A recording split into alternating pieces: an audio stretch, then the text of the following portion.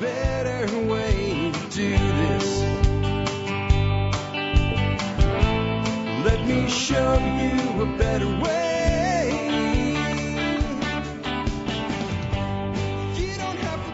Hi, folks. This is Jack Spirko with another edition of the Survival Podcast. As always, one man's view of the changing world, the changing times, and the things we can all do to live a better life if times get tough or even if they don't. Today is July the 19th, 2016, and this is episode, Episode 1830 of the Survival Podcast, and it's a Tuesday. Tuesdays are just Jack shows. That means they are shows chosen by the audience. Today is going to be power tools for the homestead. I'm going to talk today about what I mean by power tools to the homestead and how that's not exactly the same thing as like power tools for the wood shop or power tools for the metal shop or power tools for the cabinet shop, but power tools for the homestead. Not that there's not a tremendous amount of overlap, not that having a fully equipped wood shop might not be nice on your homestead and could allow you to do a lot of work for yourself or even have a business, but in general, homesteaders have certain things they have to contend with all the time.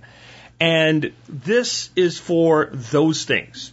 There's always something that needs to be built or something that's broken and it needs to be fixed or something that ain't quite working right and needs to be tweaked. There's always something like that. And the tools that I have for today are to address that reality. Before I get into that, let's go ahead and take a look at the year that was the episode, and Alex Shrugged has two for us today at tspwiki.com. And I have a special announcement from Alex. He now has a public email address where you can email him. It is Alex Shrugged History, all one word, Alex Shrugged History at gmail.com. If you have suggestions or things that you'd like to see in the history segment or questions or things like that, please email Alex.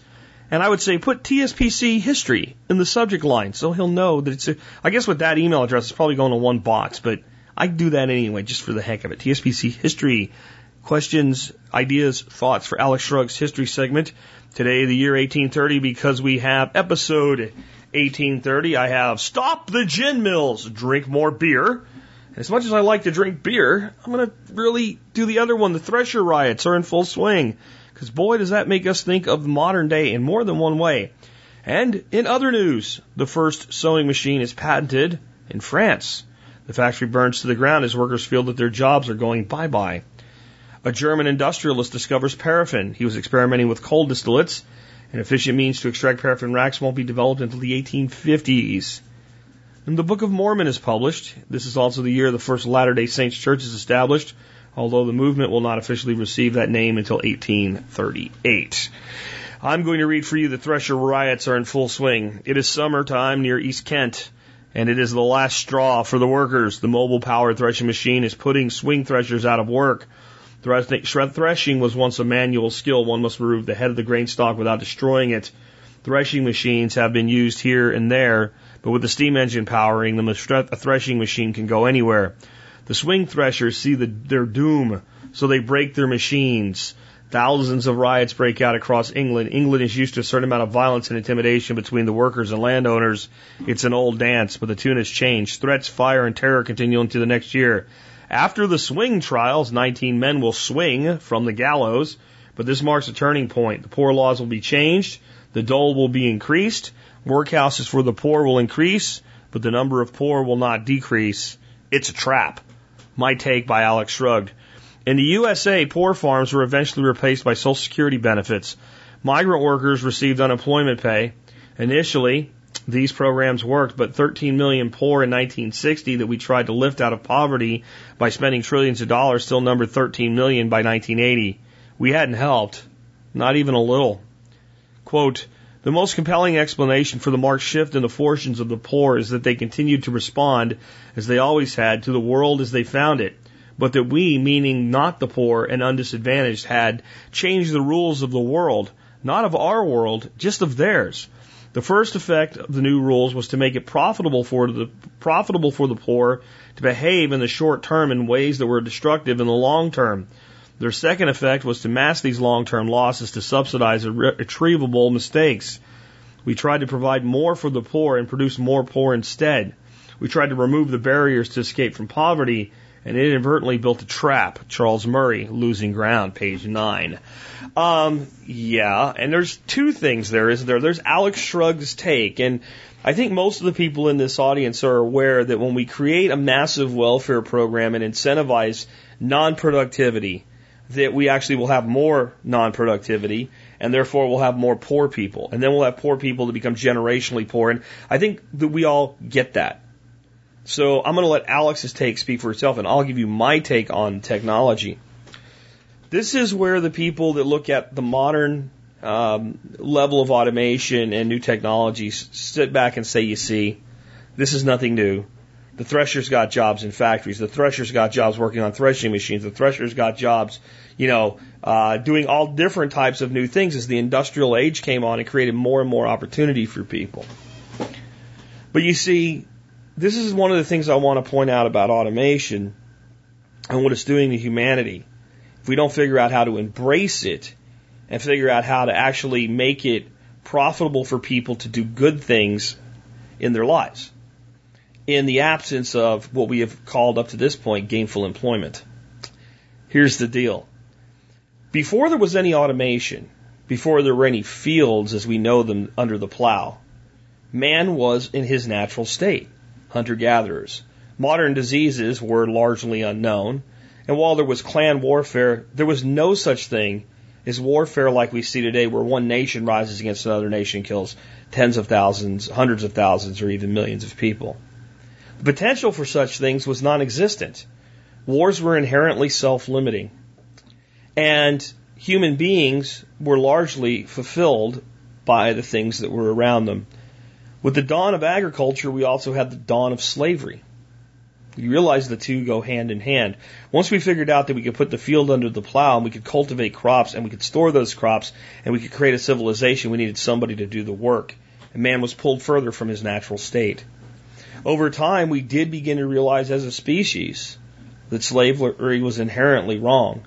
And there were rebellions, some peaceful and some bloodshed, that were necessary to pretty much dissolve slavery into all but, well, let's just call them what they are, the shittiest parts of the world today still have actual practices of slavery in the traditional sense. But as we continue to develop these technologies and more people did more and more work that really wasn't necessary, only useful. And understand that necessary and useful are different. And we moved more and more to people working what we call white-collar jobs. And those are jobs that if nobody did them, I don't know how much would really change in the world. There might be a few less doodads and gadgets distributed, but in the end, especially now, all of that, all of those logistics, shipping, etc., can be automated. So people moved even further from where they were, and the slavery of chains was replaced with the slavery of taxation, necessary to run society as we have it today, if we were going to have everybody gainfully employed. And the human of today is not a natural human being. He's a domesticated animal rather than the feral species he's supposed to be. And in this concept of technology and automation, it only stands to be logical that we'll reach a point where we've worn that out, and there's nowhere left to go and no further to pull man from who and what he is truly supposed to be. And you can figure out for yourself who and what you think you're truly supposed to be.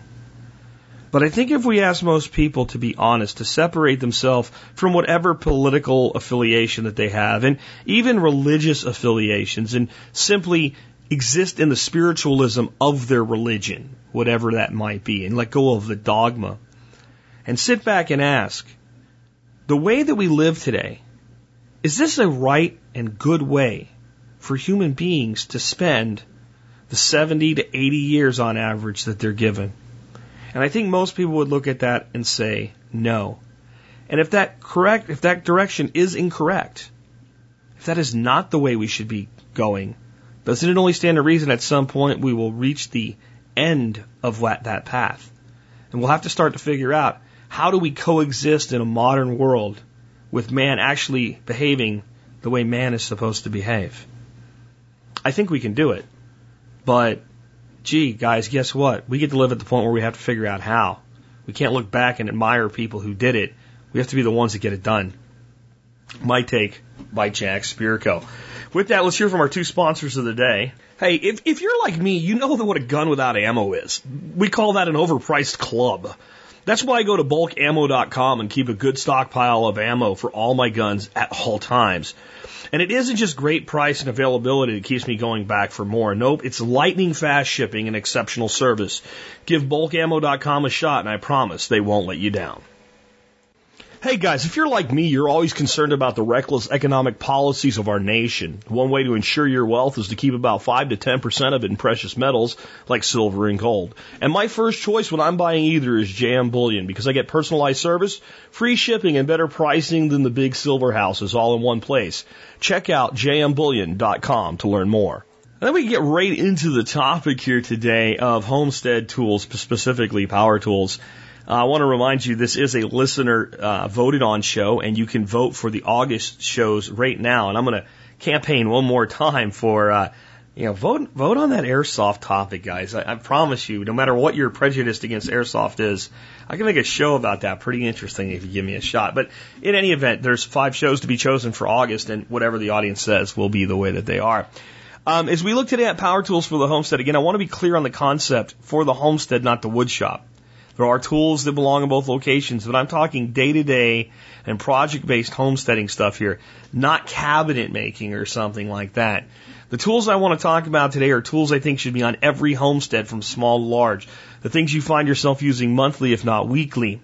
It seems something always needs fixing or building on a homestead. I will give some specific brand recommendations today and even some product-specific links in the notes. But I want to be honest, most power tools today are quite well made, and you generally get what you pay for. If you buy knockoff brands off of like the Walmart shelf or something, you're probably not going to get that great a tool. But I mean, I've even bought some of the low-end stuff here and there from Harbor Freight, and you know what? It works, and it's inexpensive enough that as long as it's not something you really depend on, when one breaks, you can just replace it. So don't feel you have to be like me and basically bleed DeWalt yellow in your brand loyalty, because I am a DeWalt guy. In the list on the site, if you read it, I don't make a big differentiation between cordless and plug-in tools, but in the show today, I'm going to talk a lot about the trade-offs between each of them, and indeed, there's quite a bit there. So let's talk a little bit more about what I mean between homestead tools and woodshop tools. So let's look at a tool that I think you would consider to be a woodshop tool. A table-based skill saw or jigsaw, for instance. This is something that we would make very intricate patterns with, or a bandsaw, even more so, having more ability. And a bandsaw, for those that don't know, is a great big long blade. It's like a band, and it spins in a big loop, almost like a big, looks like kind of like shaped like a bow and arrow. And it moves at a high rate of speed and allows you to do very intricate cutting and to make very intricate shapes. But, you know, a handheld jigsaw or a skill saw, which is one of the tools on my list, would be something that you could cut a curve or a cope, as we call it, into plywood if you were framing up the outside of a greenhouse. Okay, and you would be more likely to use these other tools inside a shop environment where this handheld tool is going to make a lot more sense for you with the outdoor stuff and the stuff that always needs doing and the stuff that you that maybe don't need to be as precise with intricacies is be one example. Another example would be a lathe, right? A wood lathe, even, or a metal lathe, but a wood lathe we'll go with because we're talking mostly about things that work with wood today.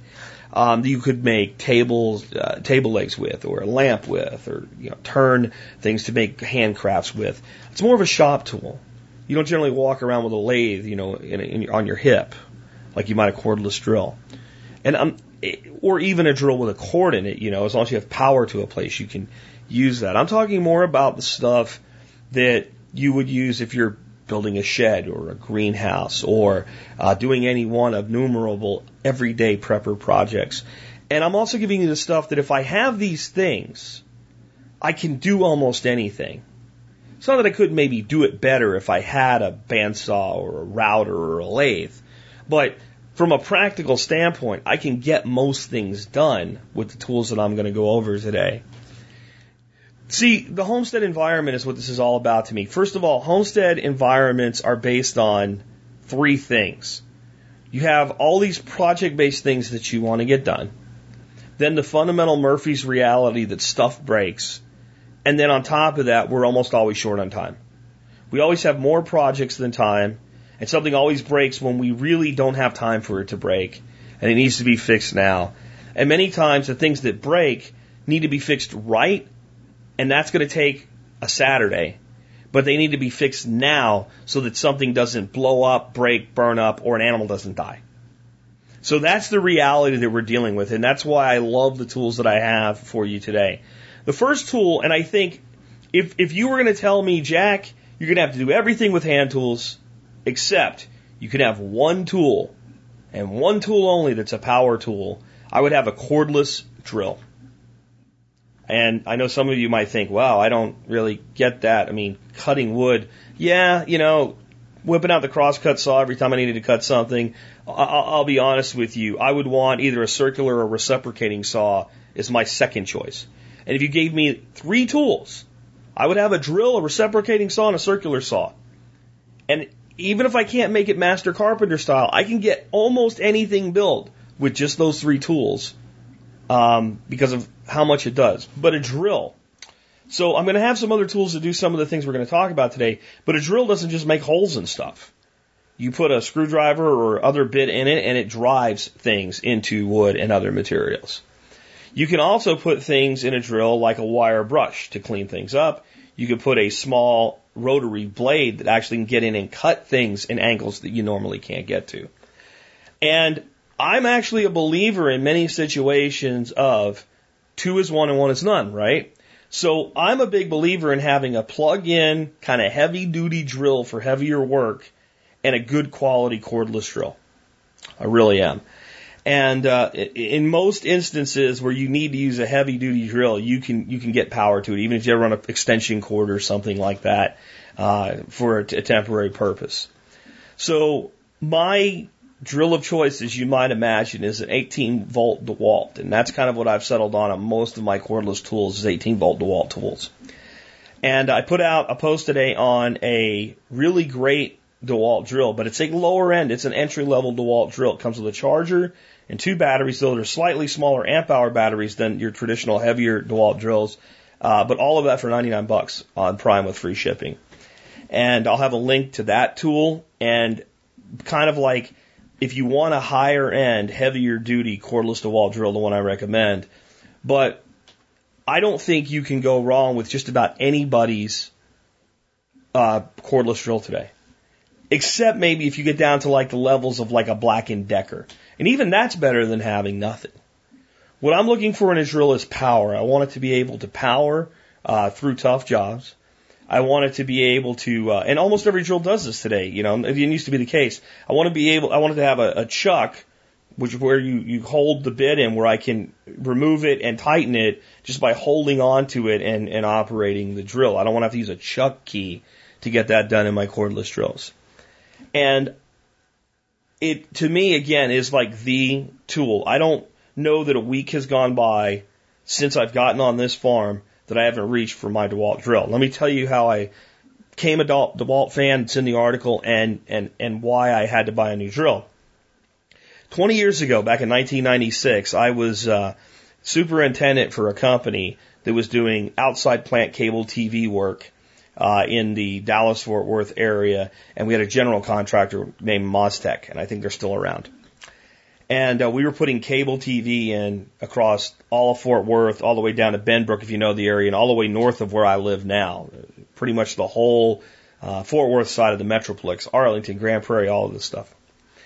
And I'm driving down the road one day to check on one of my crews, and I see laying in the middle of this road an 18-volt cordless DeWalt drill, and I know it's a cable TV, guys, because it's got a 625 coring tool in it. You don't need to worry about what that is. It's just coring cable is a lot of work, and you need a tough drill for it, and only a CATV guy would have this tool. And it also had this piece of copper on it that was made to hang from a belt, kind of a homemade belt hanger that the guy had put on it. So I took it to the general contractor. I said, let all the crews know and all the crew leaders know that somebody found and turned in a drill, but don't tell them, it had a 625 tool in it. Don't tell, just ask them to identify the drill. And I mean, it'd be really obvious if it was your drill. So 2 guys said they lost drills. I don't know whether they were lying or not, but neither one of them could identify the drill's characteristics. Neither one of them knew that it was 18-volt DeWalt, which, hell, that would have been a good guess. That's what everybody used. So I took this drill home, and I went and got a charger at Home Depot. Back then, the chargers for the old NiCad batteries were $50. So for $50, I had this $200+ drill. And that drill died this summer. 20 years. Now, it looked pretty old when I got it. It was scraped and scratched up. Now, that kind of works hard on a tool, but I would say it was a couple of years old. So it was well over 20 years old. Do you know how it died? Somebody used it that comes to this house, or lives in this house. I won't say which one it is, but it ain't me. And then they put it away by sticking it in a bucket. The idea was to put it in this bucket and stick the lid on the bucket, and then that way it would be safe, and it would be where the person was going to go do this work tomorrow. Continue to do work. And they didn't put the lid on the bucket, and then we got 4 inches of rain, and of course the bucket filled up. And it sat in the water, and it burnt out the electronics. I think that drill would have lasted another 20 years. That's why I love DeWalt drills. So I found this kind of low-end DeWalt entry-level drill, and I got it because I have all of the power accessories and adapters for everything else. And this kind of gives me into moving through the rest of the tools. When it comes to cordless tools, I don't care if you like Milwaukee, Ryobi, Bosch Tech, DeWalt. I can't think of any others off the top of my head. Those are all really good tool makers. What I would shy away from is like your Black & Deckers and stuff like that. Once you pick one, I think it makes sense to stick with it because then you've got batteries that work for everything. It opens up buying bare tools. So bare tools means, for instance, the drill that I'm recommending, the lower end entry level drill, if you just want the drill, it's $40 on Prime. If you get no batteries and no chargers. I could have done that, but I wanted to test this kit out. And the drill set that's a much heavier duty DeWalt drill is like $226 with a charger and a couple of the larger battery packs. They all work in the same tool, by the way, and the drill itself. But you can get the bare drill, a heavier duty version, which I'll probably eventually buy to replace my one that I lost, for $120 using your existing technology. So if you lose a tool, you break a tool, somebody leaves your tool where it shouldn't be and it gets damaged, you can replace just the tool, not the battery packs. And if you have battery packs that work all across all your tools, I think you're better off. And there'll be people today that say Bosch Tech's better than DeWalt or Milwaukee's better than Bosch Tech. Again, I think most manufacturers today make pretty damn good tools. And all you gotta do is pull up the reviews on Amazon to see, when you see 95%, 90% or more people with 4 and 5 star reviews on a tool, it's not a piece of shit when there's thousands of reviews on it. And I think having like a brand loyalty is one thing, but having a brand snobbery, I think, is another. So keep that in mind as we go forward. So the drill, a very important tool. The next is a reciprocating saw, also known as a sawzall. And this is another tool that I think you can, and this is where I think you get into kind of being smart about your money. My belief is you buy good quality cordless sawzall that matches your existing equipment. And then you get an inexpensive plug-in sawzall or reciprocating saw from kind of a different manufacturer, lower end manufacturer. Because you can get some sawzalls, plug-in sawzalls for very little money. And when you get your plug-in reciprocating saw, what you're going to get is a tool that even with a lower grade tool is generally going to have more power available to you in cutting than a rechargeable tool. Skill makes a pretty good 9 amp reciprocating saw. It sells for about $57. Porter Cable makes a 7.5 amp. I really think stepping up to like the 9 amp or 11 amp saws makes a lot of it makes a lot of sense in the plug-in versions. Makita makes one for about $100 as a plug-in saw. DeWalt makes a damn good saw, 10 amp reciprocating saw that's $80. These are all good saws, actually really good saws. Now, the reason I say to get both is, I'll give you a for instance. So we decided to move my beehives. Well, when Michael Jordan installed them for me in the northeast corner of the property, he cemented them into the ground as best he could by digging a hole and dropping a cinder block in there and then putting a 4x4 in and then pouring concrete. Getting them out of the ground wasn't going to happen. it might happen someday. I might have my helper do it, but for now, I just needed the platforms down. So I took my reciprocating saw out there. Yes, it is a DeWalt. And another thing I suggest you look for in a reciprocating saw, though I don't know that I've ever seen any that won't do this. Usually you can put the blade either vertical or horizontal. So you can turn it horizontal where you hold it upside down. You can cut very flush to the ground. So I take my DeWalt saw, pop that in, and I cut through all three of those 4x4s in a couple of minutes. And they're flush to the ground. And if I ever want to do anything there, they got to come out. But for now, they're good. And pull it out. Took aside the exterior grade plywood. The rest of all the stuff went in the dumpster and gone, and it's done. If I only had a plug-in reciprocating saw, then I would have to either take a generator out there. I guess I could have pulled my truck around and used my battery pack out of my truck.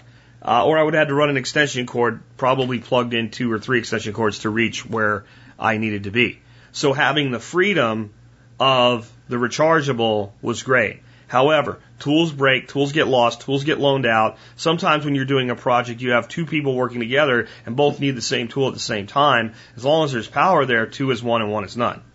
Additionally, plug-in power tools generally do have more reliable full tilt power through. So I think that's one that makes sense to have both.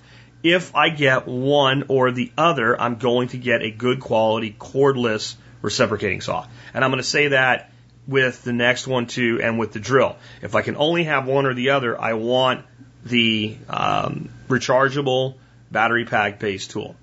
The next one is a circular saw.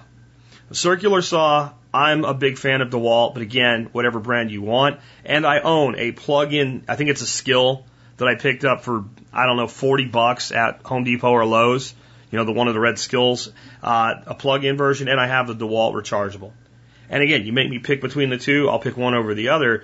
But there's been times, for instance, that this is where I think this works out. If you have like a shop building, and I've got stuff sitting in there, and I've got, skill saws and whatever in there, and I'm out working, and I realize I need a piece of wood, and I take measurements and I need to cut it, and the extra wood's all the way back in the shop because I didn't think I was going to need it. I don't drag my rechargeable saw with me. I go back, take the measurements, cut that piece of wood with the electric saw, and bring it back out.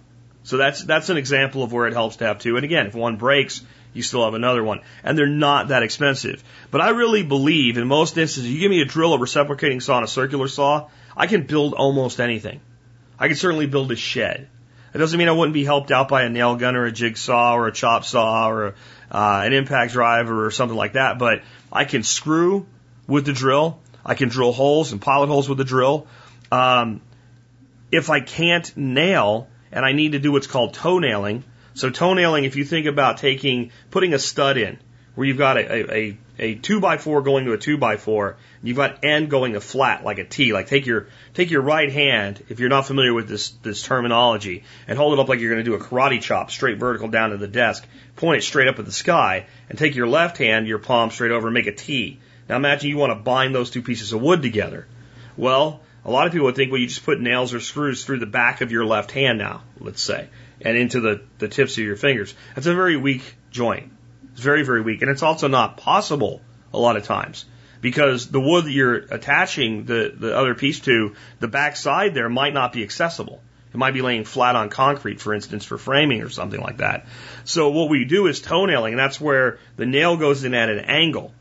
So it goes in above and comes down through. And if you don't understand that, just look it up. Well, you give me 3-inch high-quality screws and a drill, and I can take a drill bit and pop a little bit of a hole in where I want that nail to go in, turn the drill 45 degrees, go in a couple inches, swap the bit out, in goes the screw.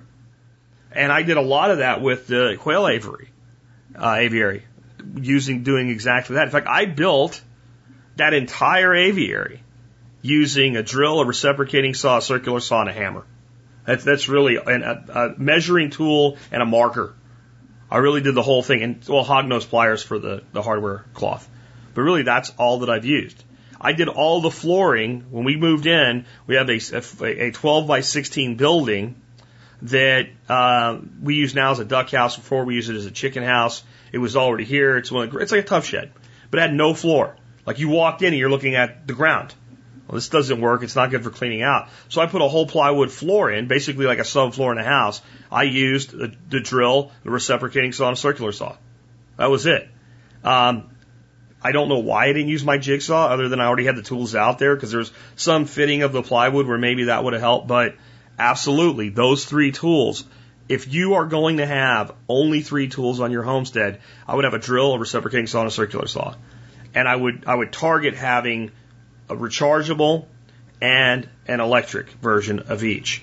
The next tool, I would say that it's valuable enough that if you don't have the money for one of each, get the plug-in style jigsaw. A jigsaw, you hold it in your hand, and it's for cutting thinner stock, and it's, again, for making curves or intricate cuts in things like plywood and paneling. I don't even own a jigsaw with a battery attachment, like a battery one. I only have, it's like a skill. And I think, again, it was one of those things that's like $40, $50 at Lowe's. And it's a great little saw. And whenever I need it, it's there. And yes, I need power for it. But in general, when I'm making those types of cuts, I'm generally not out on the property. I'm inside when I'm doing different types of projects. Though there are times when I have to come get it, and hopefully I have power wherever I'm at, or I'm running extension cords, I have to bring the material in. And it's probably one of those things that I will buy a DeWalt jigsaw, because everything else I have is 18-volt DeWalt. And again, I want to remind you guys, whenever you hear me say DeWalt, it's not this fanatical loyalty. It's good equipment. It works good. It never lets me down. And it's what I have. So if you want Bosch, Ryobi, whatever, that's fine. Okay? But a jigsaw. And that tool is not like the most valuable tool that I own. But when you need it, nothing else will really do well. For instance, when we did the ends of the greenhouse, we had T111 siding to put on, and it had to be coped because it was round. You ain't doing that with a circular saw. So whenever you start having to make rounded cuts and things like that, if you're going to do it with, a tool, a power tool, your jigsaw is what you reach for. The next one would be a chop saw. Now, I don't use my chop saw as much as a lot of guys would probably use, and a chop saw is kind of like a radial arm saw, but if you don't know what a chop saw is, you probably don't know what a radial arm saw is. Here's the difference. A chop saw, you have a circular saw blade, and you have a handle, and you have a table that it sits on in a frame, and you put your piece of stock in there, you push the button and the blade spins, and you bring it down, just like it says chop, and it chops. And it's adjustable so you can cut angles. That's one of the really great things about it. And you get very straight, very precise cuts. And if you're doing something where you need to cut, let's say, 20 pieces of wood all the same length, it's much faster to process, and you can even build a jig, for instance, create something that's a stop, so that you push it, your stock through, it hits that stop point, and I've got 3 feet or whatever, bajoom, bajoom, bajoom, and when I get down to where that one's less than 3 feet, that goes in the scrap wood pile, grab your next piece of stock. It can all, this is for framing where you want to make miter joints. It's where you have 2 angles coming together like in a door frame. If you look at a standard door frame and you see they're not flat to flat, they have that 45-degree angle that gives them strength and makes them look nice. It does all those types of things for you. It also does a variety of other things. We've used it for cutting 3 and 4-inch PVC pipe, and it's much preferable to do that than to sit there with a hacksaw or a miter saw cutting through, a fine blade saw cutting through it. You get a much straighter, precise cut. So chop saw does so much for you. A friend of mine, Jeff Deere, is an amateur woodworker and a pretty damn good one. I said if you were telling somebody to get their first piece of equipment for a wood shop, more of a proper wood shop, what would you say? And he said a chop saw. Radial arm saw is not on my list.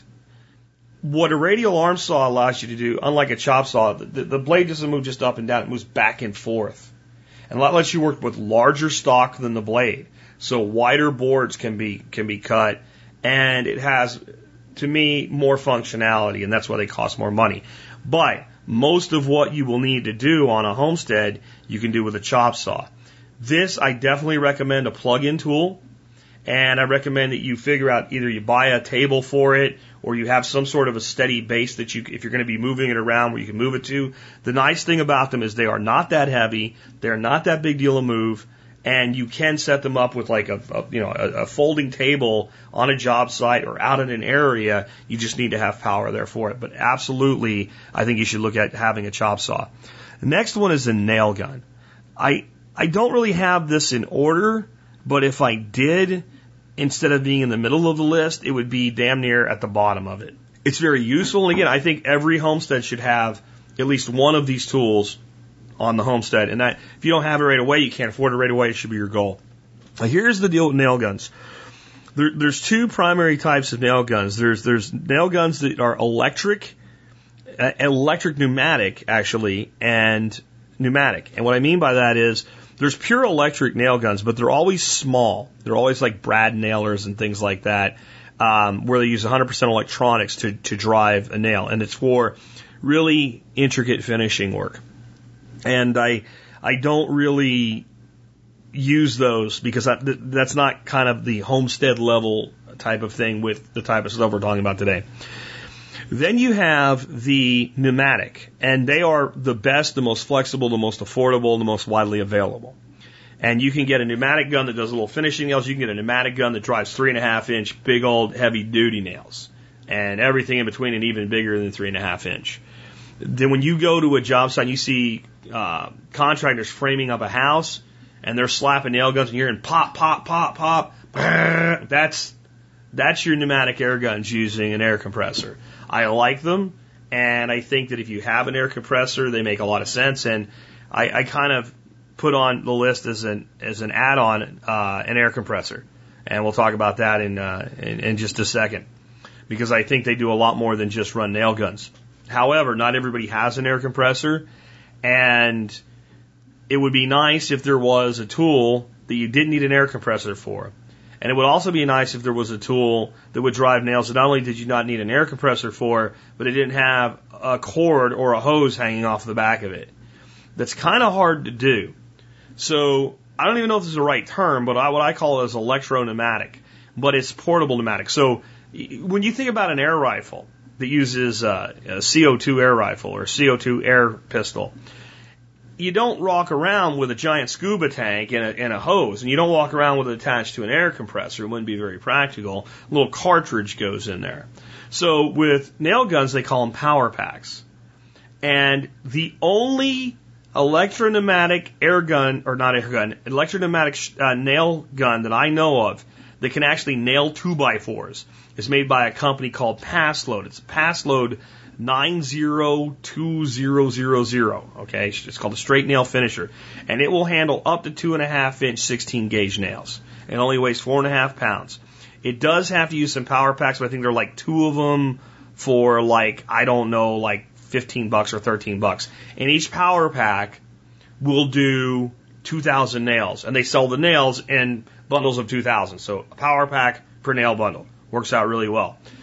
This nail gun, while it is not like a framing level nail gun where you would frame a house with it because you want longer nails and you want heavier gauge nails when you're doing work like that, it will do most homestead work. And even if you're framing something up that you need to go back and, let's say, reinforce with some real high quality steel screws, you can hit it with that nail gun, get it held together, and free your hands up, which is really nice when you don't have somebody else working with you. It is not inexpensive. It is $276. They do not sell this product on Prime on Amazon, so it's another $13 shipping. I would kind of advise you to think more along the lines of getting yourself into the pneumatic world of nail guns, if you're willing to spend the money and get a compressor. But I'm about to tell you how to get a hell of a lot more flexibility with a compressor for not a lot more money. It's going to cost a little more, but not a lot more money. The best value in pneumatic air guns that I have found, and I have looked really, really hard, is by a company called Freeman.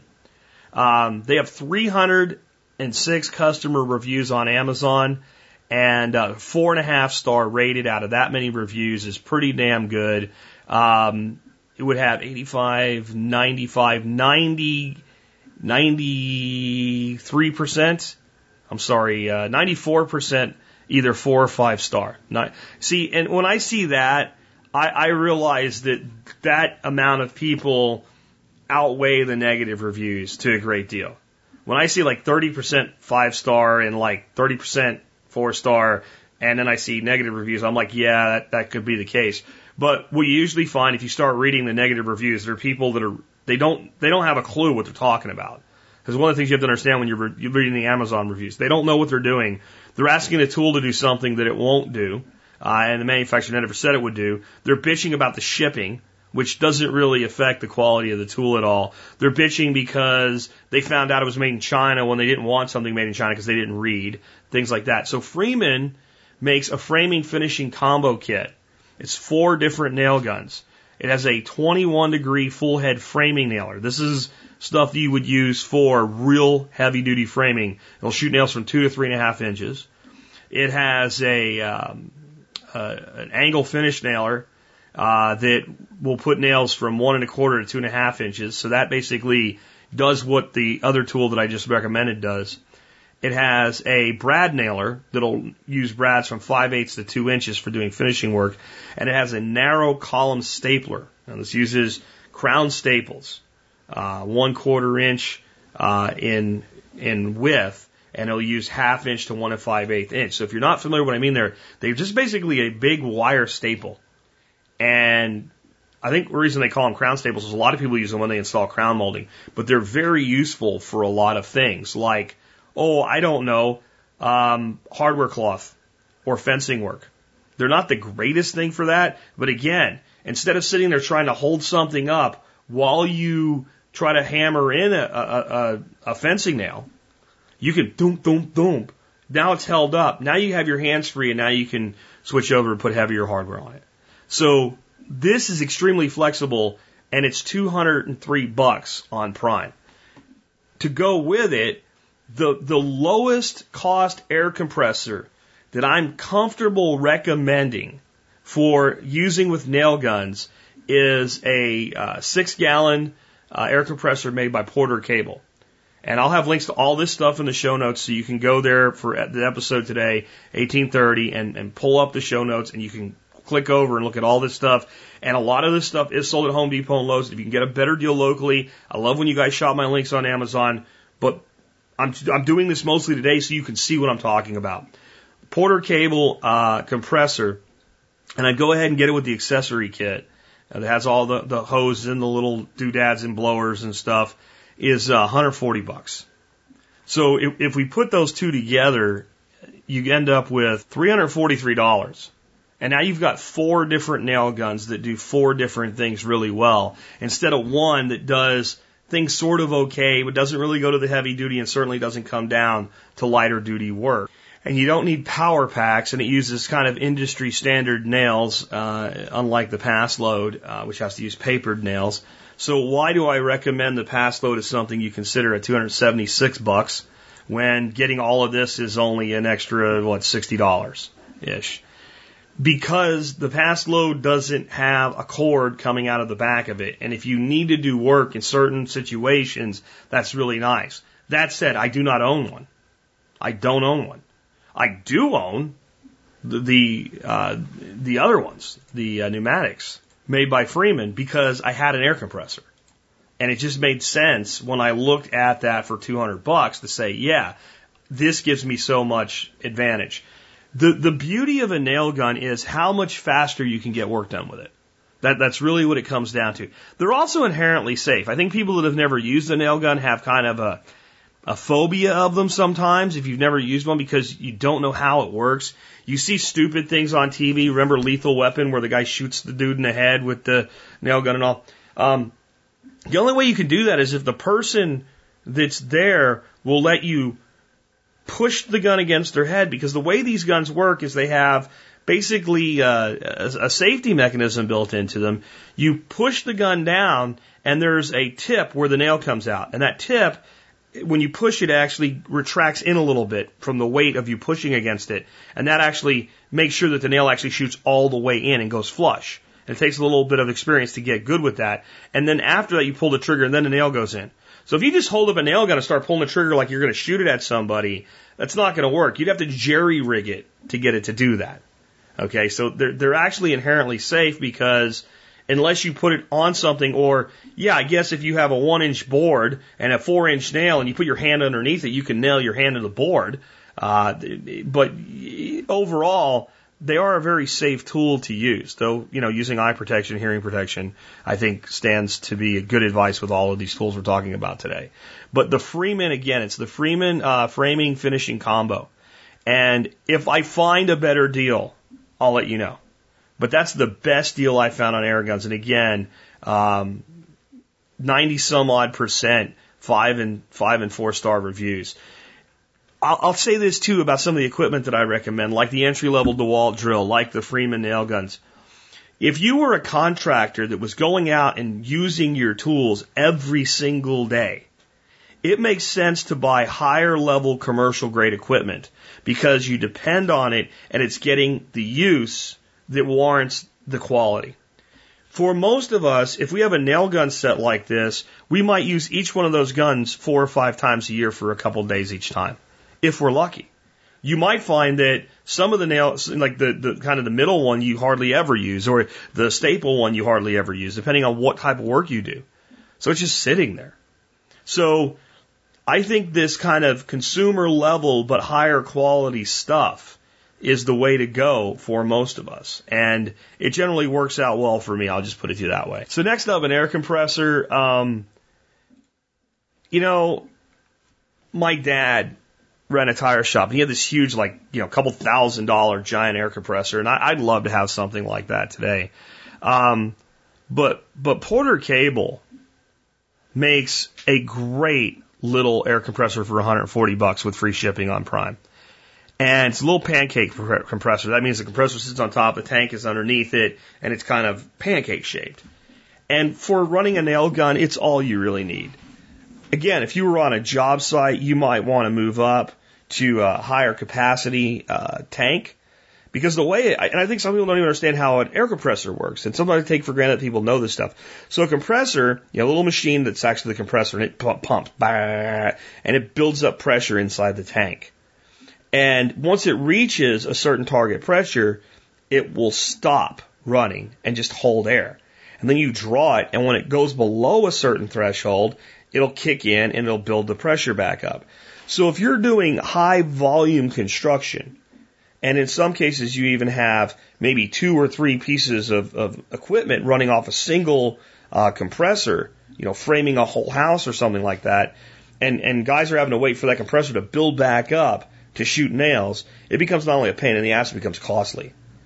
But for, I think, most of us that are out doing homestead work, a 6-gallon compressor will get the job done just fine. Again, it always has for me.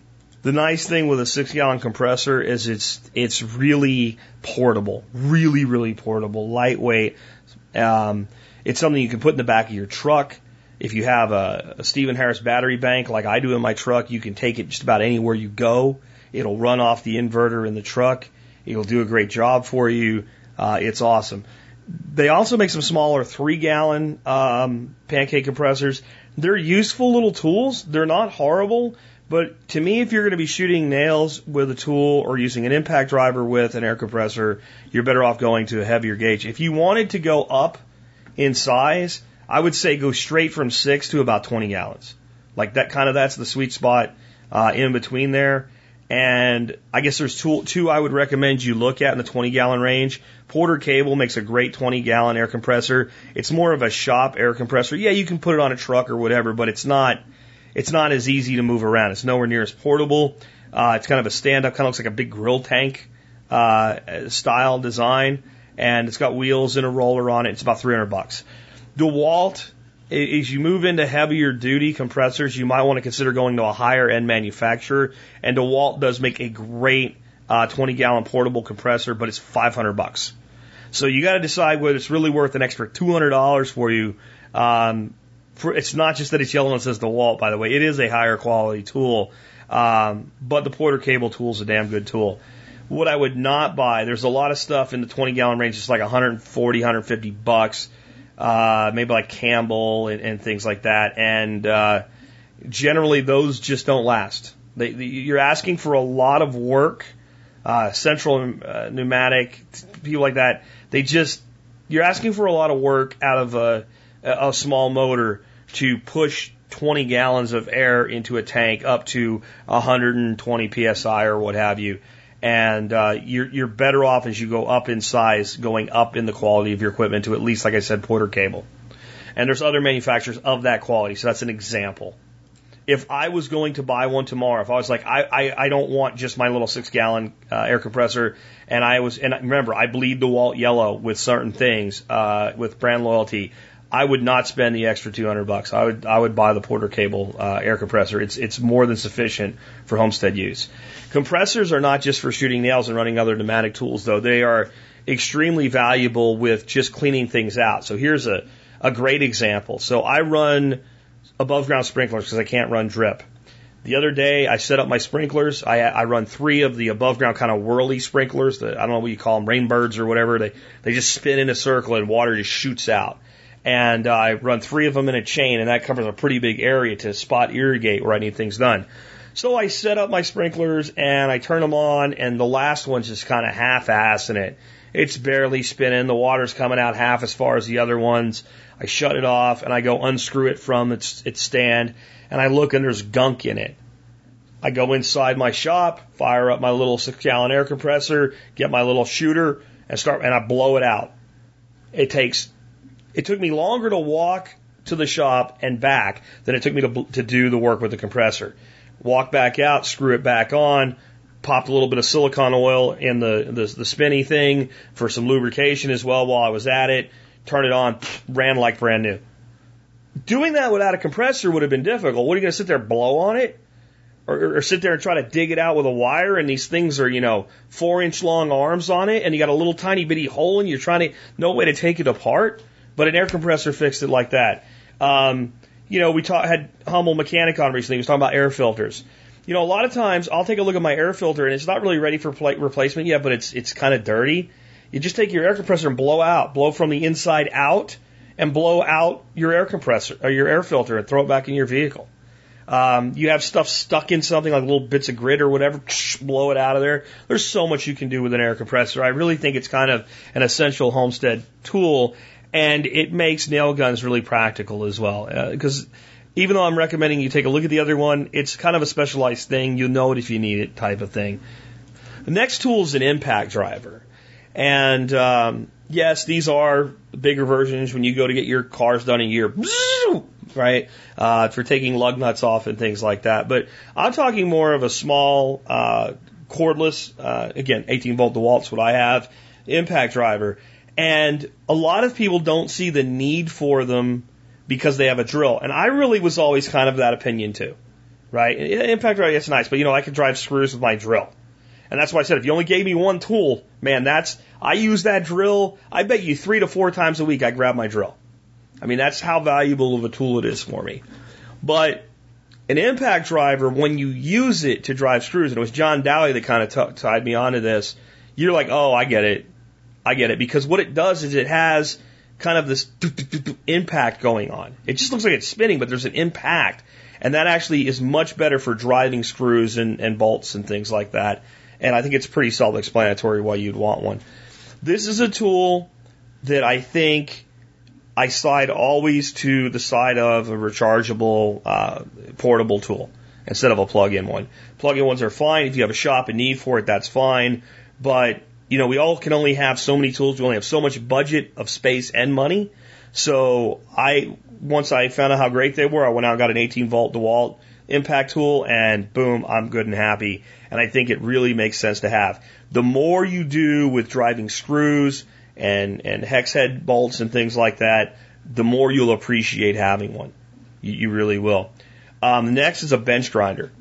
And I run my bench grinder with a grinding wheel on one side and a polishing wheel on the other. And there's just so much practical use of a grinder. Sharpening axes, fixing burrs on tools. The polishing wheel has plenty of applications as well. And it's just one of those tools that's kind of too inexpensive not to have. Mine is a DeWalt. And it's just kind of, I do have that brand loyalty first. But I have a 6-inch DeWalt bench grinder to probably be something my grandson will give to his kids. It'll probably last that long unless something happens to it. And I think I paid about $90 for it. And I'll have a link to where you can look for it on Amazon. This is a tool, again, where I don't really recommend going with like the cheap off brands. Wen makes like a 6-inch bench grinder. It's like $40. It'll work, but it is a tool that really you're asking for a lot of work out of. And I think you're better off going with a better brand, something with a little bit more power. And I think that it'll do a lot more for you in that regard. But the main thing that I use a bench grinder for is shaping pieces of metal, and polishing metal and sharpening rough, sharp things like a axe or a garden tool or something like that, or lawnmower blades and things like that. And it's the perfect tool for the job. And so it's not the tool generally to make a implement razor sharp, but make it cutting sharp for the task at hand. And I think it's one of those tools that you don't realize how much you can do with it until you have it. And when you're like, oh, what do I do about that? Oh, I can just grind that off or what have you. So definitely a great tool. So the next tool is a rotary tool, or as they're generally called, a Dremel. And that's kind of like a Xerox machine and a copy machine, maybe the same thing, but don't have to be. Like we don't really talk about that much anymore because now everybody has a printer and you can print as many copies as you want. But back in the day, you had a document that somebody spent like 2 hours typing and getting ready to go, and you would go to the Xerox machine and Xerox it, right? Well, the Xerox machine might not have been called the Xerox, but because they were the most well-known copy manufacturer, they call all of them a Xerox. That's kind of how Dremel was. Dremel was kind of the first brand that came out with a really great rotary tool. And now a lot of different people make them, but I still find Dremels to be kind of the best tool that there is. When you start looking at all the little different accessory tips that you can put on a Dremel tool, you start to realize how valuable it is. Fine polishing of certain things. And it's just little things that if you didn't have it, you could probably do, but it would be more of a pain in the ass. Here's another real world example. And this wasn't critical or anything, but it was just nice. I bought a nice little salt box made out of olive wood. Now, a salt box is a little container with a lid that you keep kosher salt in, for instance. And when you're doing your cooking, you can pull the lid off, grab a pinch of salt, and salt your food that you're cooking. And it's something that most kind of experienced cooks prefer to have around rather than a salt shaker or whatever, because you have much more control. You're always salting things for sweating vegetables and stuff like that. So I bought this little salt box, and I figured if I'm going to have one, it might as well be nice. In fact, I had one, and it got lost in the move, so I ordered a new one from Amazon. It gets here, and I take it out of the box, and I have to pry the lid off with a butter knife. It fits that tight. So I'm like, well, maybe the expanded, whatever, from shipping, and I figure I'll push it in and pull it out a couple times. I do that a couple times. It's not happening. It's just tight. I mean, you got to shove it on there, and then you got to pry it off with a butter knife like you're using a screwdriver. So I just go outside, grab my Dremel tool, plug it in, and just take the top itself, not the bowl. I don't want to waller the bowl out at all. And the little ridge that actually fits into that point, I just took a light sand to it, and I just sanded all around it, kind of evenly free sanded it. Brought it in the house, better, but not quite. Took it back out, gave it one more little light trip around. Boom, it works. Now, should the manufacturer of that device send it to me in a defective condition? No. But was it easier to spend a minute with my Dremel on it than to get a return label, send it back, get another one that might have the same problem? When in the end, it was a really nice little piece of equipment that I wanted, and I didn't want to go. I wanted it now on my countertop and start using it. That's an example of, I don't know what else you would do that other than manually sitting there and sanding it down. If you have something that's in a tight space that needs to be cut, it's either metal or wood, with a Dremel, you can usually get in there with a little blade and you can cut it. There's just so many things you can do with a Dremel. I do projects using the Mora No. 2 knife, the Mora No. 2 Classic. And what I do with those is I take the Mora and I put it in a vise, and I take a little torch, and I basically burn the paint off of it, and it kind of chars. And then I take, it's basically like a plastic brush that you can get as a Dremel accessory. It's kind of a sanding brush, but it's not really, really rough. And I take all of the char off of the handle, and I either take it off lightly and leave it kind of like this burnt color, and I seal those handles up, or I take them down to the bare wood and I stain them and seal them up. And I've also done things with the Dremel where I take like a sanding disc and score into the handles. So I am getting the more wood shop level stuff, but like I don't know what else you would be able to do it as easily with. And there's just been plenty of times where I've had something that needed to be cut, and you can get a rotary cutter in there and you can cut it, and nothing else to really do it well. So a Dremel tool is something I really recommend. Now, larger stuff that needs to be cut and other things that need to be grinded off and stuff that don't work for a bench grinder, an angle grinder.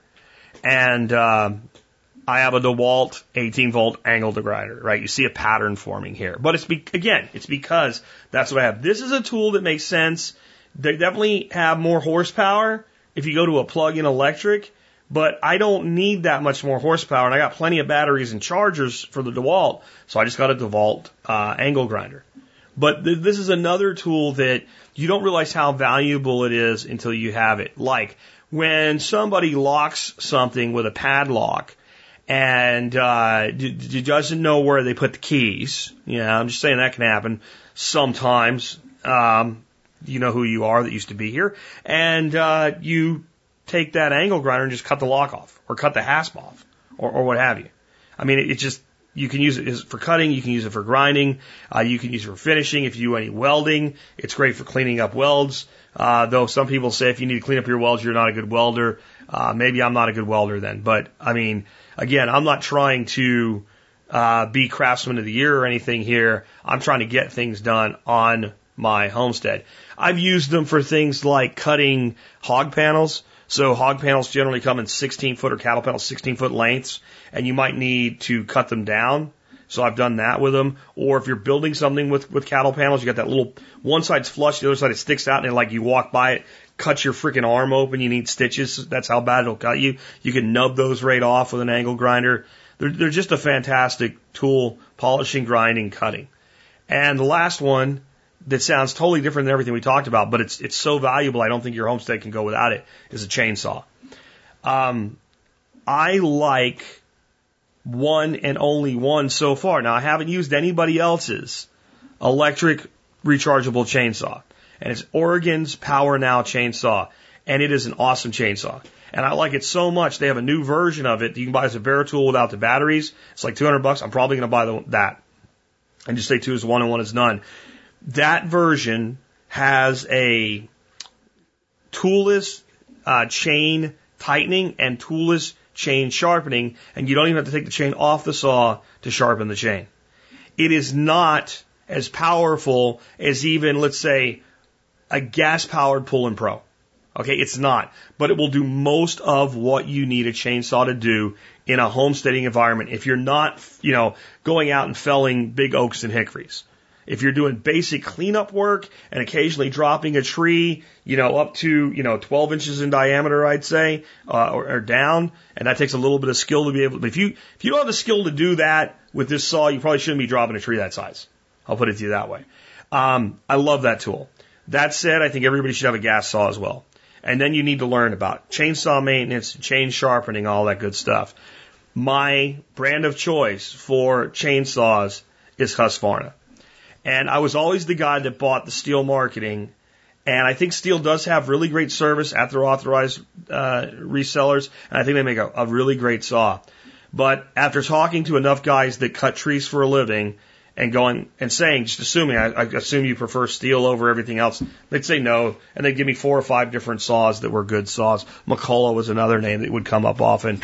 And for the price to value numbers, the good commercial grade Husqvarna saw is kind of the way to go. That said, if I had the choice of having no chainsaw or having a $100 Walmart Pull & Wild Thing Pro or whatever, I would definitely take that over no chainsaw at all. Chainsaws get in and do work that you just can't do with other saws safely or well, especially when it comes to cutting timber and trees. But I've used them for other things as well. I've used them for cutting landscape timbers and 4x4s and things like that.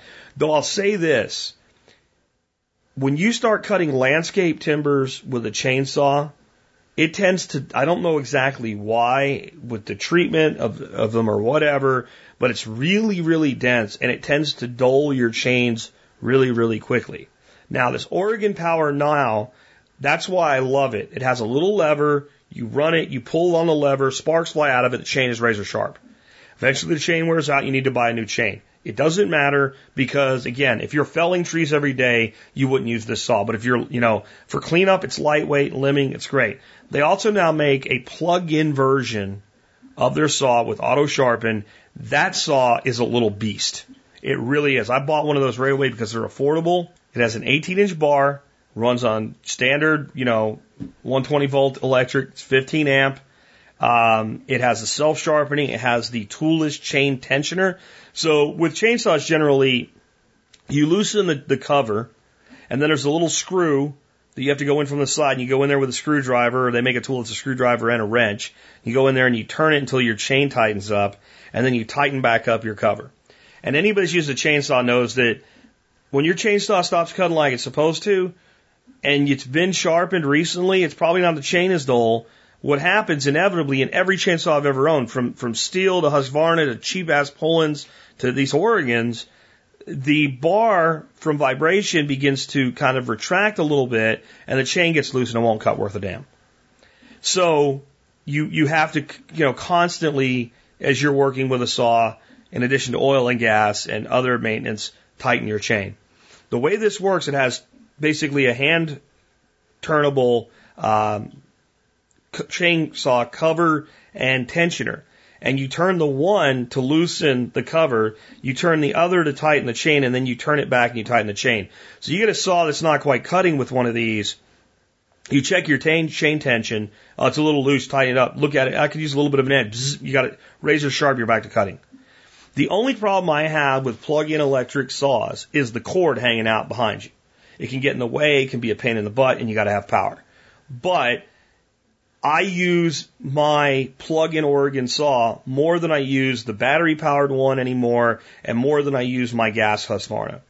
And this is kind of how that works. If I have to go cut a tree or something or take a limb off, right, I take my rechargeable one and I do that work. I cut it into pieces that like fit in the trailer for my tractor, and I pull it back behind the garage, and I take out my plug-in one right there, so I'm bucking right out of my trailer, and I've got much more horsepower out of that plug-in saw.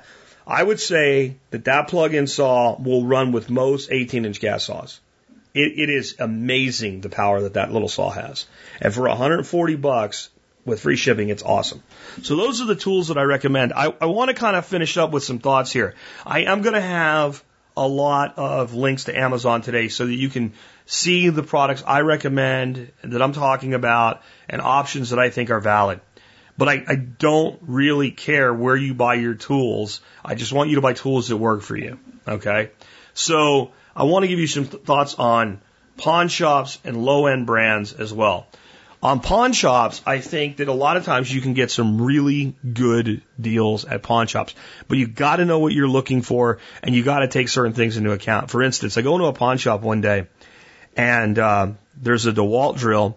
Looks like it was maybe used for a couple months by some contractor that ended up needing money because he wasn't getting paid till Friday, and then never came back.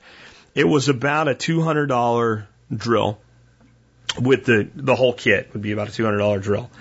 And my son needed one, so I'm like, well, I'll get it from him. So I asked the guy what he wants for it. He said $140. So I take it out, I look at it, I look at the battery. The battery looks kind of dinged up and banged up. I'm like, have you actually like tried recharging this or anything? No, we don't really worry about that. We plugged it in and it worked, and it still had charge, so I put it in the drill, and yeah, the drill works. I looked at it, I said, a lot of times when guys pawn these drills, they know you'll give them more with a battery pack, so they take kind of an older battery pack and they throw it in there and they keep their good batteries. They take like their oldest battery. 140 seems a little steep for this since it's brand new. They're around $200. Would you take $100 for it? And he's like, I could do 120. I'm like, nah. And I go to walk out the door and he goes, 110? I'm like, yeah, done. So I got that drill for, he's asking $140. I got it for $110, and I knew the value of the drill. Now, I knew that kind of because I'd been looking to get one for my son for a present anyway, and we just happened, like we went to go to a movie and we had the showtime wrong.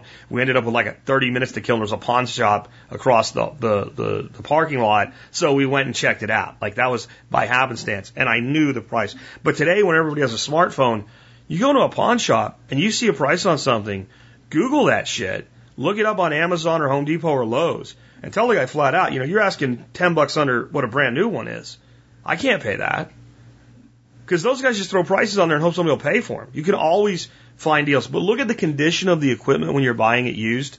Know the manufacturer's warranty policies. Most of the time that equipment cannot be handled under warranties, etc. And expect that you're going to have to buy a battery for any kind of a rechargeable tool. Most of the plug-in stuff, never buy it without, even if they say, oh, we test everything. Well, then I'm not buying it unless I can plug it in over there and make sure it works. Most of the plug-in tools are just fine. But again, look up, what would I pay for this tool if I was buying it new with a 1-year manufacturer warranty? Use that information to your advantage. On low-end brands, like, I consider Black & Decker a low-end brand, even though DeWalt actually owns Black & Decker now. But that is their low-end brand, right? That's like, we needed to have that piece of the market, so they bought out Black & Decker. When you start looking at, like, Harbor Freight tools and stuff like that, I think you'll find that you'll generally get better results out of those types of lower-end tools with the plug-in tools versus the rechargeable tools. Though, that said, even Black & Decker has gotten pretty good with their rechargeable light-duty power tools and things like that. Just expect that if you do that, there's a couple things you have to think about. Number one, that tool won't have the power of a higher-end, heavier-duty tool. So you have to be careful how much you ask out of it. And when the tool tells you, you've pushed me to my limit, give it a rest. Watch it for, things like it heating up and all. And expect that you'll have failures. So I have no problem with the person that says, well, I have a really good, electric drill, rechargeable drill. But sometimes I have people when we're doing work, or sometimes I need to drill pilot holes. And then I'm going from driver to drill bit, driver to drill, and I have to keep making that change. So you can buy a cheap rechargeable drill for $30. It's fine for drilling pilot holes with a small drill bit, a thin drill like a 1/8 inch or something. And it'll drill in just about anything like that. And so that's kind of where I think a lot of this stuff, pays better dividends. And then there's also the concept of, well, would it be better to go to Harbor Freight and buy the 3 tools that I say that you can do almost anything with? A drill, a reciprocating saw, and a circular saw, and maybe even a jigsaw. And have cheap versions of those tools, or go to Walmart and buy Black & Decker or whatever's cheaper than that, and have those 3 to 4 tools in a cheap version, or have nothing, because you can't afford the better tools yet. And the answer is you're better off with those low-end tools than not having the tools. If you're especially on a homestead, where you're always trying to jerry-rig stuff because you don't have the right tool for the job. So that's kind of how I view that. My final thoughts is don't feel like, Jack said I have to have a bench grinder. I don't have a bench grinder. I don't have $130 right now, damn it. And I can't afford, I can't afford a bench grinder, so I'm going to go buy a $20. But no, don't do that. But what I want you to do to really evaluate your needs for power tools is every time you have to get something done, or every time you do a project, say to yourself, what would make this project easier and go faster? And when you realize, okay, yes, I could have, $200-300 into a nail gunner, maybe even a little more if I had to buy a compressor too. Yeah, that's absolutely the case. But if I have 4 or 5 projects lined up where I'm going to have to use a lot of nails, or I'm going to have to use a lot of screws if I don't use nails, and I'm going to screw it all together.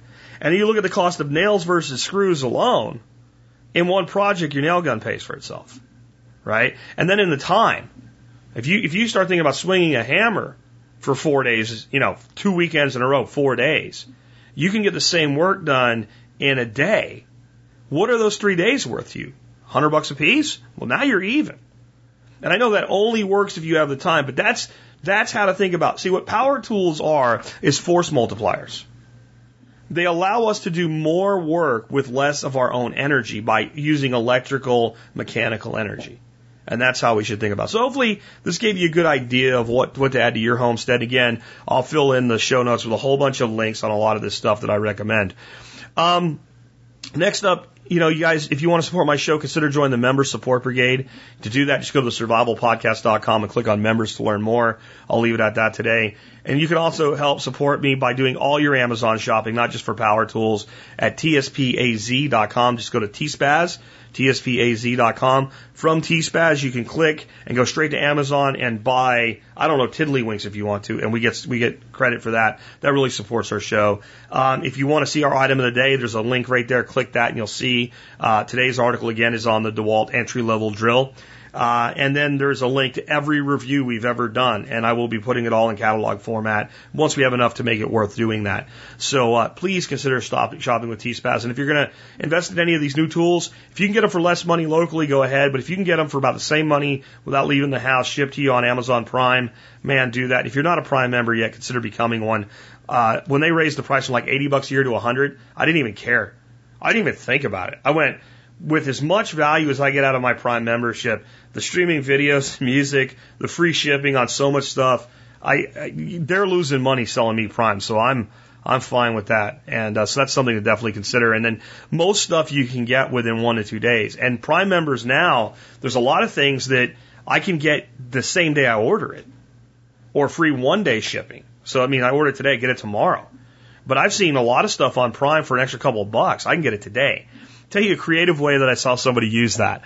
So when we were out at Permaculture Voices 3, we're at this hotel by the airport, and there's like really not much around there for shopping and all. So you're stuck with for having, adult beverages at night, the bar prices. And bar prices on like the cheap wine, like the stuff you could buy in a store for like $5 a Magnum was like $10 a glass, and a good one was like $13-14 a glass.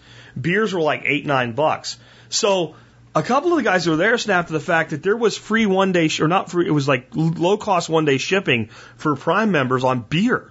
And they were ordering microbrews delivered to the hotel lobby. And then, instead of going in the bar, they were going outside and whatever on the walk area. And they were getting their beer brought to the hotel, which was certainly less than taking a cab or an Uber to the supermarket. So there's a lot of flexibility and creativity you can use with a Prime membership. That's just another example. And I'm bringing that to you because, again, with my Amazon items of the day, I'm trying to bring you knowledge and value add, even if you don't need anything on Amazon that given day or need that product at all. Next up, remember you can support the whole community by shopping at tspbiz.com. That is the TSP Business Directory. Today's supporting member of the Business Directory, Thoughtful Harvest. They source the finest U.S. grown ingredients, use classic culinary techniques to make exceptional products you'll love and trust.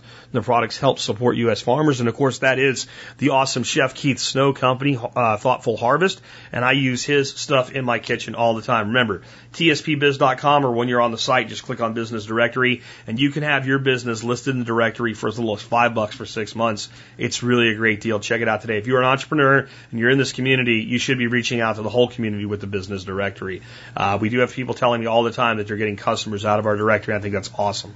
So today's closing song was sent to me by Jake out of Tennessee, and it's by a guy named Jack Johnson, who I've heard of and I've heard some music by, but really never dug much into. But I like this song. It's called Traffic in the Sky. And usually I give you some of the words of the song. I'll let you experience the words of the song for yourself today. I'm actually going to give you words of a poem that this song made me think of. So the whole concept to me with Traffic in the Sky is he sees the kids playing in shadows on the ground and looking up at traffic's in the air. And everybody seems to be focused up and out instead of down and in. No one really seems to appreciate the important things in life. Everybody's focused with going somewhere, doing something, being somewhere else, instead of really seeing the value in what we have in the earth right under our feet. And when I heard that song Jake sent me, I thought to myself, I know a poem that this makes me think of. And I couldn't remember the name of it, and I could not remember the author of it. But what I could remember, the last 4 lines, which I won't give you just yet because I'm going to read the whole poem to you. Don't worry, it's not very long. But I Googled those lines, And apparently this guy's not very popular. He doesn't have a book out or anything that I can find. I don't know what book I read in it. It must have been like an allegory or something, a collection of works or something. And I did find a book that had it in it. I can put a link to that too in the show notes for you as well. And I have a link to where you can actually get this poem in text. It's on a website called the Poets Haven, established in 1997. And the poetry entry was in 2004. I know that this author and this poem are much older than that. This would have to be back into the mid-90s that I read this. I can tell you it's almost definite that I would have read this before I met Dorothy. We're talking like 93, 94, and I have no idea when it was actually written. But it's called Cosmos by C. David Hay. And think about what I said about gazing outward and away instead of downward within and seeing the value. Here's that song. The heavens are a solitude. I dream of stellar flight and marvel at infinity with countless points of light. Celestial diamonds flashing fire from galaxies sublime, where nebula drift endlessly in boundless space and time. Planets sin in solar glow, and meteors blaze green. Comets wander cosmic trails past stars we've never seen. Yet as we gaze at distant worlds, mankind has clearly shown he has failed to truly comprehend the beauty of his own. And I don't think anything could be more true. We have all these dreams of grandeur. And I think mankind for a long time has his dreams of exploring the stars. And I know when I was a little boy, I wanted to grow up and be an astronaut. But if you look at the way we've treated our planet and the people on it, I don't know that we have any business in worlds beyond our own just yet. We need to fully comprehend the beauty of our own world. And I think the Jack Johnson song ties into that nicely with the same theme. But it also really kind of drives home, well, the place to start is with what's right under your feet. Jack Johnson seems like a cool guy. Good recommendation by Jake. I hope you enjoy it. And with that, this has been Jack Spirko with another edition of the Survival Podcast, helping you figure out how to live that better life if times get tough, or even if they don't. There's traffic in the sky and it doesn't seem to be getting much better. There's kids playing games on the pavement, drawing waves on the pavement. Shadows of the planes on the pavement. It's enough to make me cry, but that don't seem like it will make it feel better. Well, maybe it's a dream, and if I scream it will burst at the seams. Whole place would fall into pieces, and then they'd say, well, how could we have known? I'll tell them it's not so hard to tell. Nah. You keep adding stones, soon the water will be lost in the well.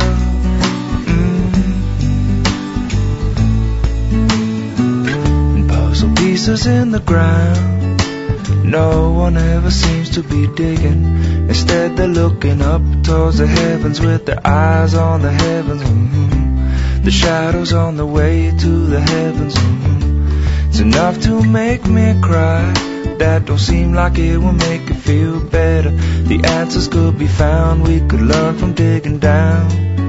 But no one ever seems to be digging. Instead they'll say, well, how could we have known? I'll tell them it's not so hard to tell. Nah. You keep adding stones, soon the water will be lost in the well.